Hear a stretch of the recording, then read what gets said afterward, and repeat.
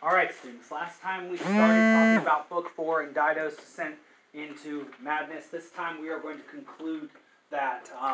We are going to get down that slide. We are going to get to the bottom of things. We are going to see the denouement of this situation, the conclusion of this situation. And so we recall that we began Book 4 with Dido having just heard about the journeys and the travails and the losses and the tragedies of Aeneas. And so now she is caught by love's pain and press. She literally has a crush on Aeneas. And this is partially because of Eros being sent to her by Venus. And this is potentially also symbolically because she has been alone for so long. Of course, her husband has been gone, Sychaeus, and she swore off men after Pygmalion killed him. And she has used that as an excuse not to marry a local African chieftain named Iarbas. But she's been away from someone for so long, and this Aeneas, he's so kingly, so handsome, he has such a beautiful young son, he leads these people, he's so noble, he's been through so much. It's very much hard not to see him as a very eligible bachelor. And in any case, Dido is in a pickle. She knows that she has sworn off all men and that she should make an alliance through marriage with a local chieftain like Iarbas. But my goodness, she just cannot get over this Aeneas who looks so much like Apollo. We recall also that Juno then enters the fray, and she decides to come up with a plan and asks for the help of Venus. Recalls to us very much Hera doing the same thing, getting the belt of the Graces, the zone of the Graces, from Aphrodite in the Iliad. But in this case, it seems that Venus has the slight upper hand. She seems to understand that if Juno wishes to go against fate, who will win? Fate or Juno? Fate. And so Venus says she serves fate. That said, Juno creates a hailstorm. During this hailstorm, Aeneas and Dido happen to be out hunting. Aeneas looks like which god, golden-haired and beautiful during this time, looking so studly, yes? Apollo himself, like the shining sun. Exactly. And then they go into a cave, and then they do as Hera and Zeus did in the Iliad when they lay in a golden cloud. And so, this is where one of the issues begins, because Dido calls it marriage to cover up her fault. Aeneas does no such thing, which god then goes to see Aeneas to bring him back to reality while he is wearing a purple mantle that he was given by Dido, yes? Mercury indeed. And so, let us begin there. Mercury says, "Are you now laying the foundation of high Carthage?"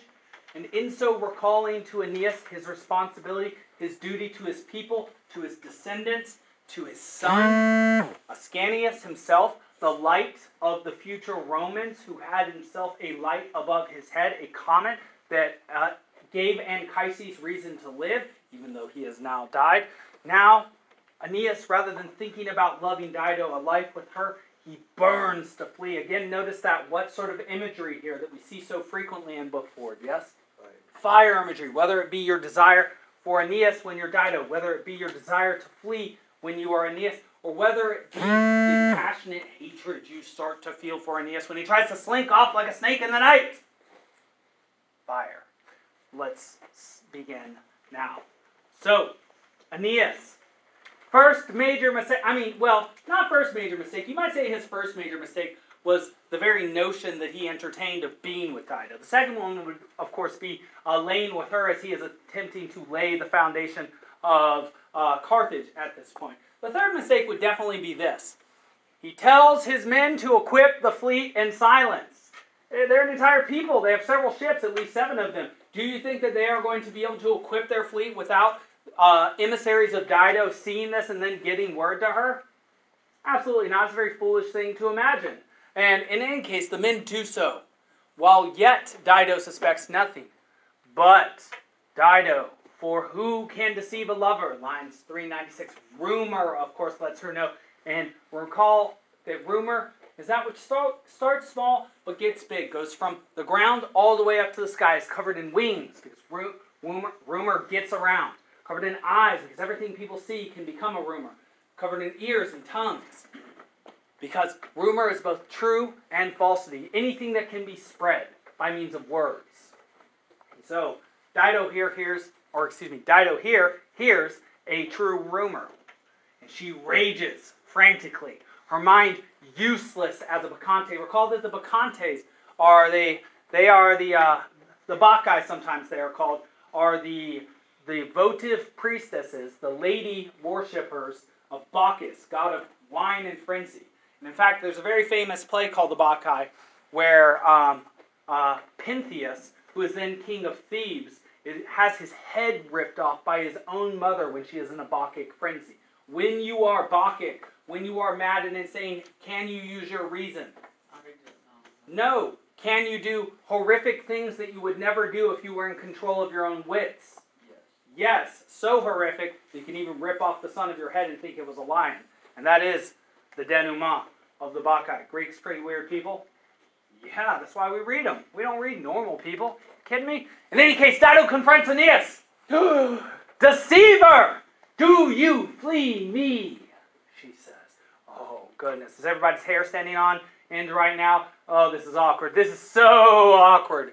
I gave you my honor, and now all the surrounding peoples, all the Africans hate me. Even my own people hate me. I did this all for whom? I did this for you. Oh, what an accusing finger. You, Aeneas. How dare you? In any case, I have lost my only claim to reach the stars. She has lost her what? What is the immortal part of a human that Agamemnon cared so much about that Diomedes said, don't even worry about him dissing us, Sthenelus, because it is his name that will remain forever in infamy or famousness. What is it about you that is your immortal aspect for these Greeks and Romans? Your reputation, the story of you, that which can be passed on about you. Exactly so. Your body dies, but your story lives on. That is what it means to be legendary. That people still read and speak of you. And so Aeneas responds. And I would describe this as a very weak response to Dido. She's looking for a reason that he is trying to leave, and especially a reason why he's trying to slink off in the dark. And this is his reason. I did not wish to hide, but also, this is him digging himself quite deeper. This is a direct quote from 456 to 457 in the Mandelbaum. I have never held wedding torches as a husband. That is a stinging thing to say. He says, well, technically, even though we lay together, we never created a contract indicating that I would stay with you afterwards, so I am actually free to do as I wish. That doesn't go over super well. And then, of course, fate constrains me, as it did when it destroyed my city, which I would have made again had I not been commanded to Italy. And so this is a slightly better way of putting things. But he says that it is fate that constrains him. And it's not his own willpower that leads him away from Dido. He would love to stay with Dido. But he doesn't get to do what he wants. Because he is a leader and has a responsibility to whom? His people, his descendants, his fate. It's outside of his power. And so even though he personally may love her and have great feeling for her, his responsibility is not to his own personal emotions, but to the destinies of his people and his child, Ascanius in particular. Who is it that he has a responsibility to at this moment? Dido, who he is laden with and changed the reputation of, who he could marry, or to his own people? It's very ambiguous. It's a very nasty situation because it's hard to parse out where his responsibility truly should be. In any case, he says, you founded your own city. But the shade of my father, and again, he's still relying on his father, very much like how Dante will rely on Virgil, who he will describe as his teacher, his master, his father, in the Inferno next year. Until he can think for himself in the Paradiso, with a representation of his mind, Beatrice, leading him on until he meets Bernard. But he says, the shade of my father, Anchises, drives me to consider Ascanius my duty to him. He says he sees the connection between his family members. He sees the past, his father. He sees the present, him. And he sees how his present situation and his present thoughts and actions lead towards the future that he needs for his son, the best possible future for his son. And that best possible future is not where? Here. In Carthage. His son is meant to rule Italy. Italy where the Romans will rule. The greatest people ever to have existed, Carthage cannot give him that sort of future.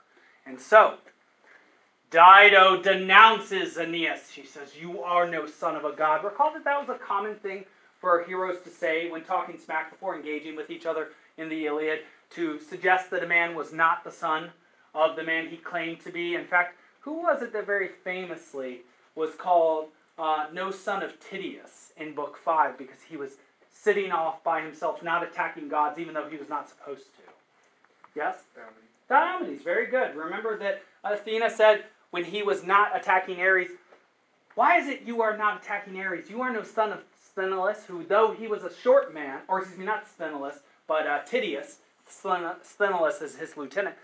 Tydeus was a short man, but a brave fighter. And Diomedes responds, oh, well, yeah, you told me not to fight against Ares unless you came and gave me additional instructions. In any case, calling someone not the son of their father is a deep insult. And calling somebody not the son of a god, which in this case would be Aeneas' mother, also a deep insult, though, depending on your opinion of Venus, perhaps not as much. Is there no righteousness in the world, she asks. She, like Rippius, now questions, is there justice in this world? Or can deep injustice like this be done to her, a monarch? Another time injustice is done to her. Not only has her husband been killed in the past, but now she has, in her own mind, been betrayed by Aeneas. And that's something I want to consider for the seminar on Thursday. Is Dido betrayed by Aeneas? Or is she betrayed by fate? Or is this just how the cards fall? Is nobody at fault? It does not seem like that is the case. Oh, I am whirled along by Furies. To be taken by the Furies means to be taken by extraordinary negative emotion. It means to be put in such a situation that you are literally, or figuratively in this case actually, out of your what? Mind. She is out of her mind. She is so upset right now. And when a human is out of their mind, they are very what? Dangerous. Very dangerous. Extremely dangerous. That's why we lock them up often. She says, go then to Italy, and after I die, I will haunt you forever and everywhere, which actually literally could be done today through Instagram, because somebody's Instagram could keep popping up even after they die, which is a very interesting and weird thing to think about. In any case, Aeneas longs to comfort her, and this is a very human element. He does still feel for her how he feels for her, but he knows he has to go. This is that strange limbic space between being with a person and not being with a person. It still takes you time to what? Even though you use the words to break up, you're still sort of whatted together. Connected by your whats? Your feelings for the person. It takes much more time for your emotions to catch up with your mind. Of course, that's why breakups are so difficult. And this one especially difficult. Aeneas longs to comfort, but he turns to his preparations. He turns to his responsibility. This is a symbol for him turning from her back towards his people. The ships are set into water.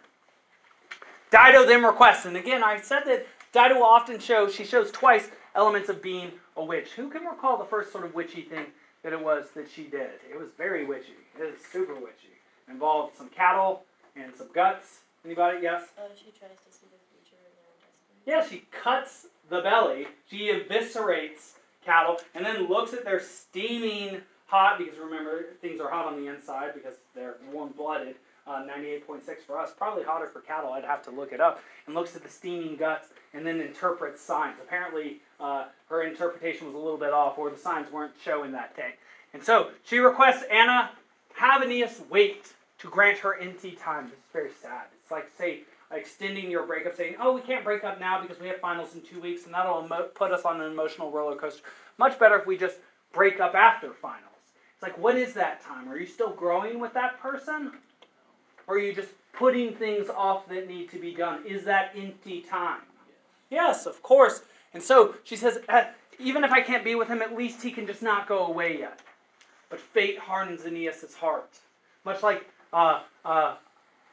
Pharaoh has his heart hardened in the Exodus story. And Dido despairs. Well, Dido will now begin her true descent. She crazily wanders the city. And while she's wandering the city, lines 620 to 654, She sees ghastly faces where there are none.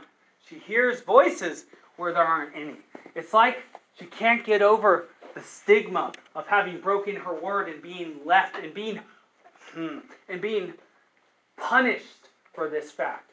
It's like she can hear people talking about her wherever she goes, even when they are not talking. She is becoming delusional. She is hallucinating. We would even say, depending on the strength of these hallucinations, that she is becoming schizophrenic. Her mind is splitting as she is splitting down the middle. She dreams even of Aeneas and is feeling left abandoned. She's starting to lose her grip on reality. She is becoming more and more what to everyone around her? Not just distant, but also dangerous. And so, most of all, she is dangerous to herself. She resolves to die. She has Anna, her sister best friend, build a pyre for a magical love ritual. This makes sense because she's a little bit witchy and she likes to do witchy things like cast spells. And so this magical love ritual will use Aeneas' sword, and she will invoke dark goddesses. Hecate you will see again actually in Macbeth, though that is probably an interpolation by Thomas Middleton. Hecate is one of the aspects of Artemis. It is her dark witchy aspect. In fact, Hecate is the goddess that kills newborn babies, or kills babies in birth, or kills mothers in birth. She is like the Lady of the Silver Arrows, who kills people at night. She also calls on Erebus. Erebus is the name of one of the primordial gods of night, of darkness. And she also calls on chaos. Does it seem like she's trying to make something good happen? No. Night, childbirth, death goddess, and chaos. No. Yes, sir. Why didn't Venus or Juno help her after they saw the plan failed? That's an excellent question. Why didn't Venus or Juno go to help Dido? That seems like a strong indication of the fact that the gods do or do not truly care about mortals. Do not, as if they do truly use them as instruments for their own designs. Dido seems to have been used by everybody in this case. Aeneas to some extent, Venus to some extent, and Juno. She seems to have been dealt a really terrible hand in this case. So that's a great question because Dido, even in the last lines of the book, and I hope we have time to read them, so everybody be ready to look at the last page of book 4. We will talk about what was fated for Dido, and we will see that all of this, sadly, did not have to happen in this way. In any case, she then considers, what are my options? She has a moment of clarity, a moment of lucidity, and she thinks, could I still marry Iarbas? And she thinks, no, ew. A, I don't like Iarbas. B, would he even accept me after I've broken my promise? It's so obvious what I'm trying to do at this particular moment.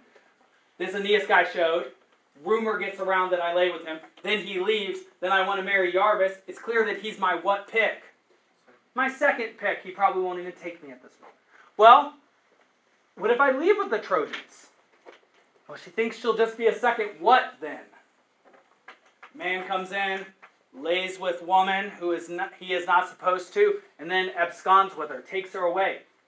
Where have we seen that story before? Helen of Troy in Paris. Very good. Very good. She thinks, I can't do that. I can't abandon my people in that way. I cannot be a second Helen. And then she thinks, notice this dark turn, why don't I just murder all the Trojans? They're in my care right now. But that would even further destroy the immortal part of her, the reputation. She would be doing such an unthinkably unforgivable thing. She would be killing those who are underneath. If she is queen, then the kingdom that she has, Carthage, is her home. Then she is extending the what to all of these individuals. That is the holiest of the Greek and the Roman customs. The Xenia. Right. If she destroys them, they are all her guests. Then she has done the worst thing you can possibly do. She is like the suitors of Odysseus. Then she will certainly lose the immortal part of herself, and even the king of the gods will be against her. She thinks, no, none of these options work. The only option left to me is to die as you deserve. And yet, even that we will see is not the only option. part of the problem to this, and I often say this, is do you think these are the only options open to Dido, or that these are the only options that present themselves to her in her mind? Are they the only options that occur to her in this moment? What do we think? Yes, it is not the case that these are the only options, but she feels like she is pushed back into a what? A wall or a corner. She's cornered. And so she sees narrowly rather than broadly. And so we have an intermezzo. That means an in-between moment. And Mercury shows up again.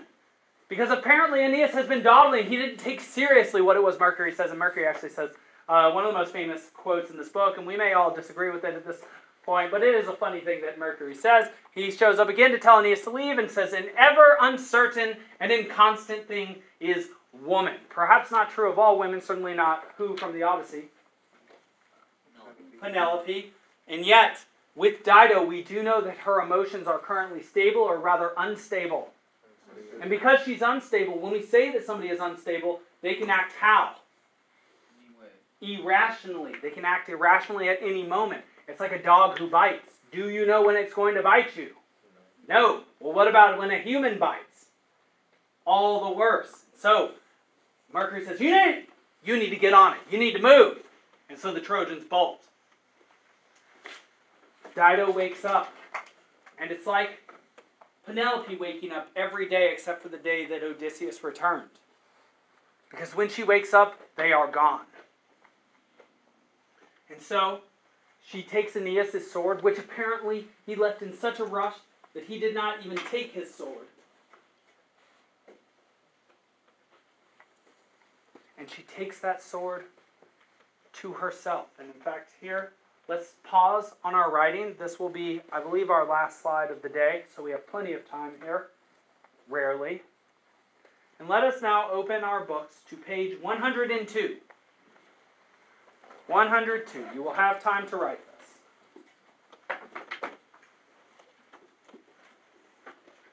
In fact, actually, I'm going to start on 101. It's going to be a fairly extended one.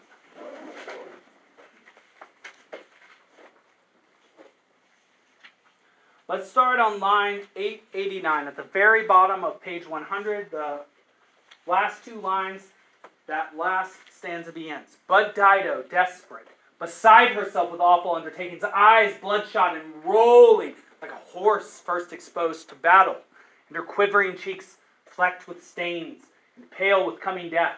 Does it look like she's very put together right now? Absolutely not. She is coming apart at the seams. Now bursts across the inner courtyards of her palace. She mounts in madness that high pyre, unsheathes the dart and sword, a gift not sought for such an end.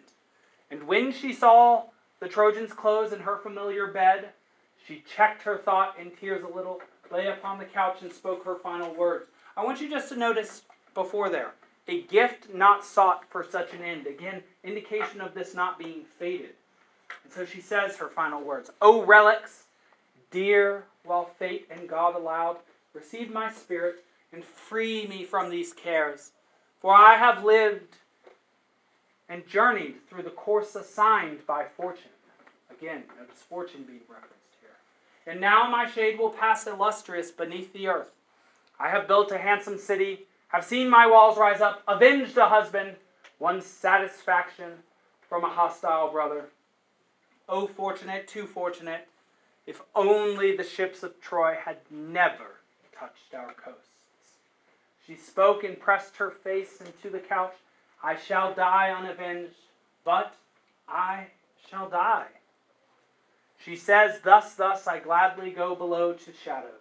May the savage Dardan drink with his own eyes this fire from the deep, and take with him the omen of my death. Then Dido's words were done, and her companions can see her fallen on the sword, just like who? Which Achaean, who himself, ashamed, let himself fall upon his sword, himself not seeing the options remaining to him. Yes? Aias the Greater, now called Ajax the Greater, or the Greater Ajax. The blade is foaming with her blood. Notice this imagery. Her hands are blood-stained. Now clamor rises to the high rooftop. Now rumor riots through the startled city. The lamentations, keening, shrieks of women sound through the houses. Heavens echo mighty wailings, even as if an enemy were entering the gates, with all of Carthage or ancient Tyre in ruins, and angry fires rolling across the homes of men and gods. Where too can enemies stand? Just outside your walls, or even within your own what? Within your own city, within your own heart, within your own mind. Because who takes the life of the queen of Carthage? The queen herself. Where can evil exist in this world? Anywhere. Your enemy can be anywhere. That is the idea behind a snake being in a garden. When you read Macbeth next year, it will be the case that the king sees a flower, but beneath that flower lurks a snake. Because everything is not as it was. That's quite right. And Anna heard, appalled and breathless. She runs anxious through the crowd, her nails wounding her face, her fists, her breast. She calls the dying Dido by her name. And was it then for this, my sister? Did you plan this fraud for me? Was this the meaning, waiting for me when the pyre, the flames, the altar were prepared? She says, did you deceive me too, just as that man Aeneas deceived you? Deceit is everywhere. This place is described as full of fire and deceit. It is like a living what here? Hell, just as the falling Troy was. It's as if everywhere the Trojans are, there is what with them? Hell itself. My goodness. What shall I now? Deserted. First lament. And this is something Dido didn't think of. She herself felt deserted. But who has now been deserted by her? Her best friend Anna, but also her entire people. That is part of the problem of this singular thinking, this suicidal act. She thinks, welcome, that it... Just take your seat, just take your seat. She thinks that she has been deserted, that she's all alone. But was she truly all alone? Did she still have a best friend? Yes. Did she still have a people with a responsibility to them? Yes. Did she forget all of this, all of her most sacred responsibilities, just because of this powerful emotion which afflicted her? Yes. Do you see the power, the negative, evil power of emotion here? Do you see why the Romans wished to be stoic? Because what is it that emotion can make you forget? That is the most important aspect of your existence. Your what's? Rationality. Goals. The responsibilities, right. Because it replaces your rationality and your ability to think. It makes you forget what you must know at all times. So you must act appropriately. In any case, you scorned your sister's company in death. You should have called me to the fate you met. The same sword pain, the same hour should have taken the two of us away. Did my own hands help build the pyre? And did my own voice call upon our father's gods only to find me heartless far away when you lay dying? It's like 13 reasons why. She's blaming who for the death? Whom for the death of Dido? Herself. Though whose choice was it? Dido's, of course. And had she entered the confidence of her sister Anna, her friend Anna, rather than deceiving her and having her help make the pyre, what might Anna have been able to do? Perhaps she might have been able to remind her of her responsibilities or of the objective situation, not just the subjective feeling that she had. Perhaps Anna could have helped. But now, for the rest of her life, she'll have to do what? Wonder if she could have helped. She will have to live with that evil word, if. And so, you have destroyed yourself and me, my sister, the people and the elders of your Sidon, and all your city. Let me bathe your wounds in water, and if any final breath still lingers here, may my lips catch it up. This said, she climbed the high steps, and this gets very sad. Then she clasped her half-dead sister to her breast, and moaning, embraced her, dried the black blood with her dress. You can just imagine how tender this is. Dido is struck dead. She's dying. She can barely breathe. And her sister holds her up, and she's trying to, with her dress, just clean off her face, which she's coughing up blood. There's blood everywhere on her, and she looks terrible. She's just trying to clean her off. It's very tender. It's very sweet. It's as if she's tending to a child who has her life in front of her whole life, and yet this is an adult who is now facing her what? Her own death. Right. Trying to lift her heavy eyes. This is, I think, a very sad point. It recalls to me always the land before time and Littlefoot's mother trying to stand up herself after she's been struck down by the Allosaurus. A moment that used to always make me cry when I was young.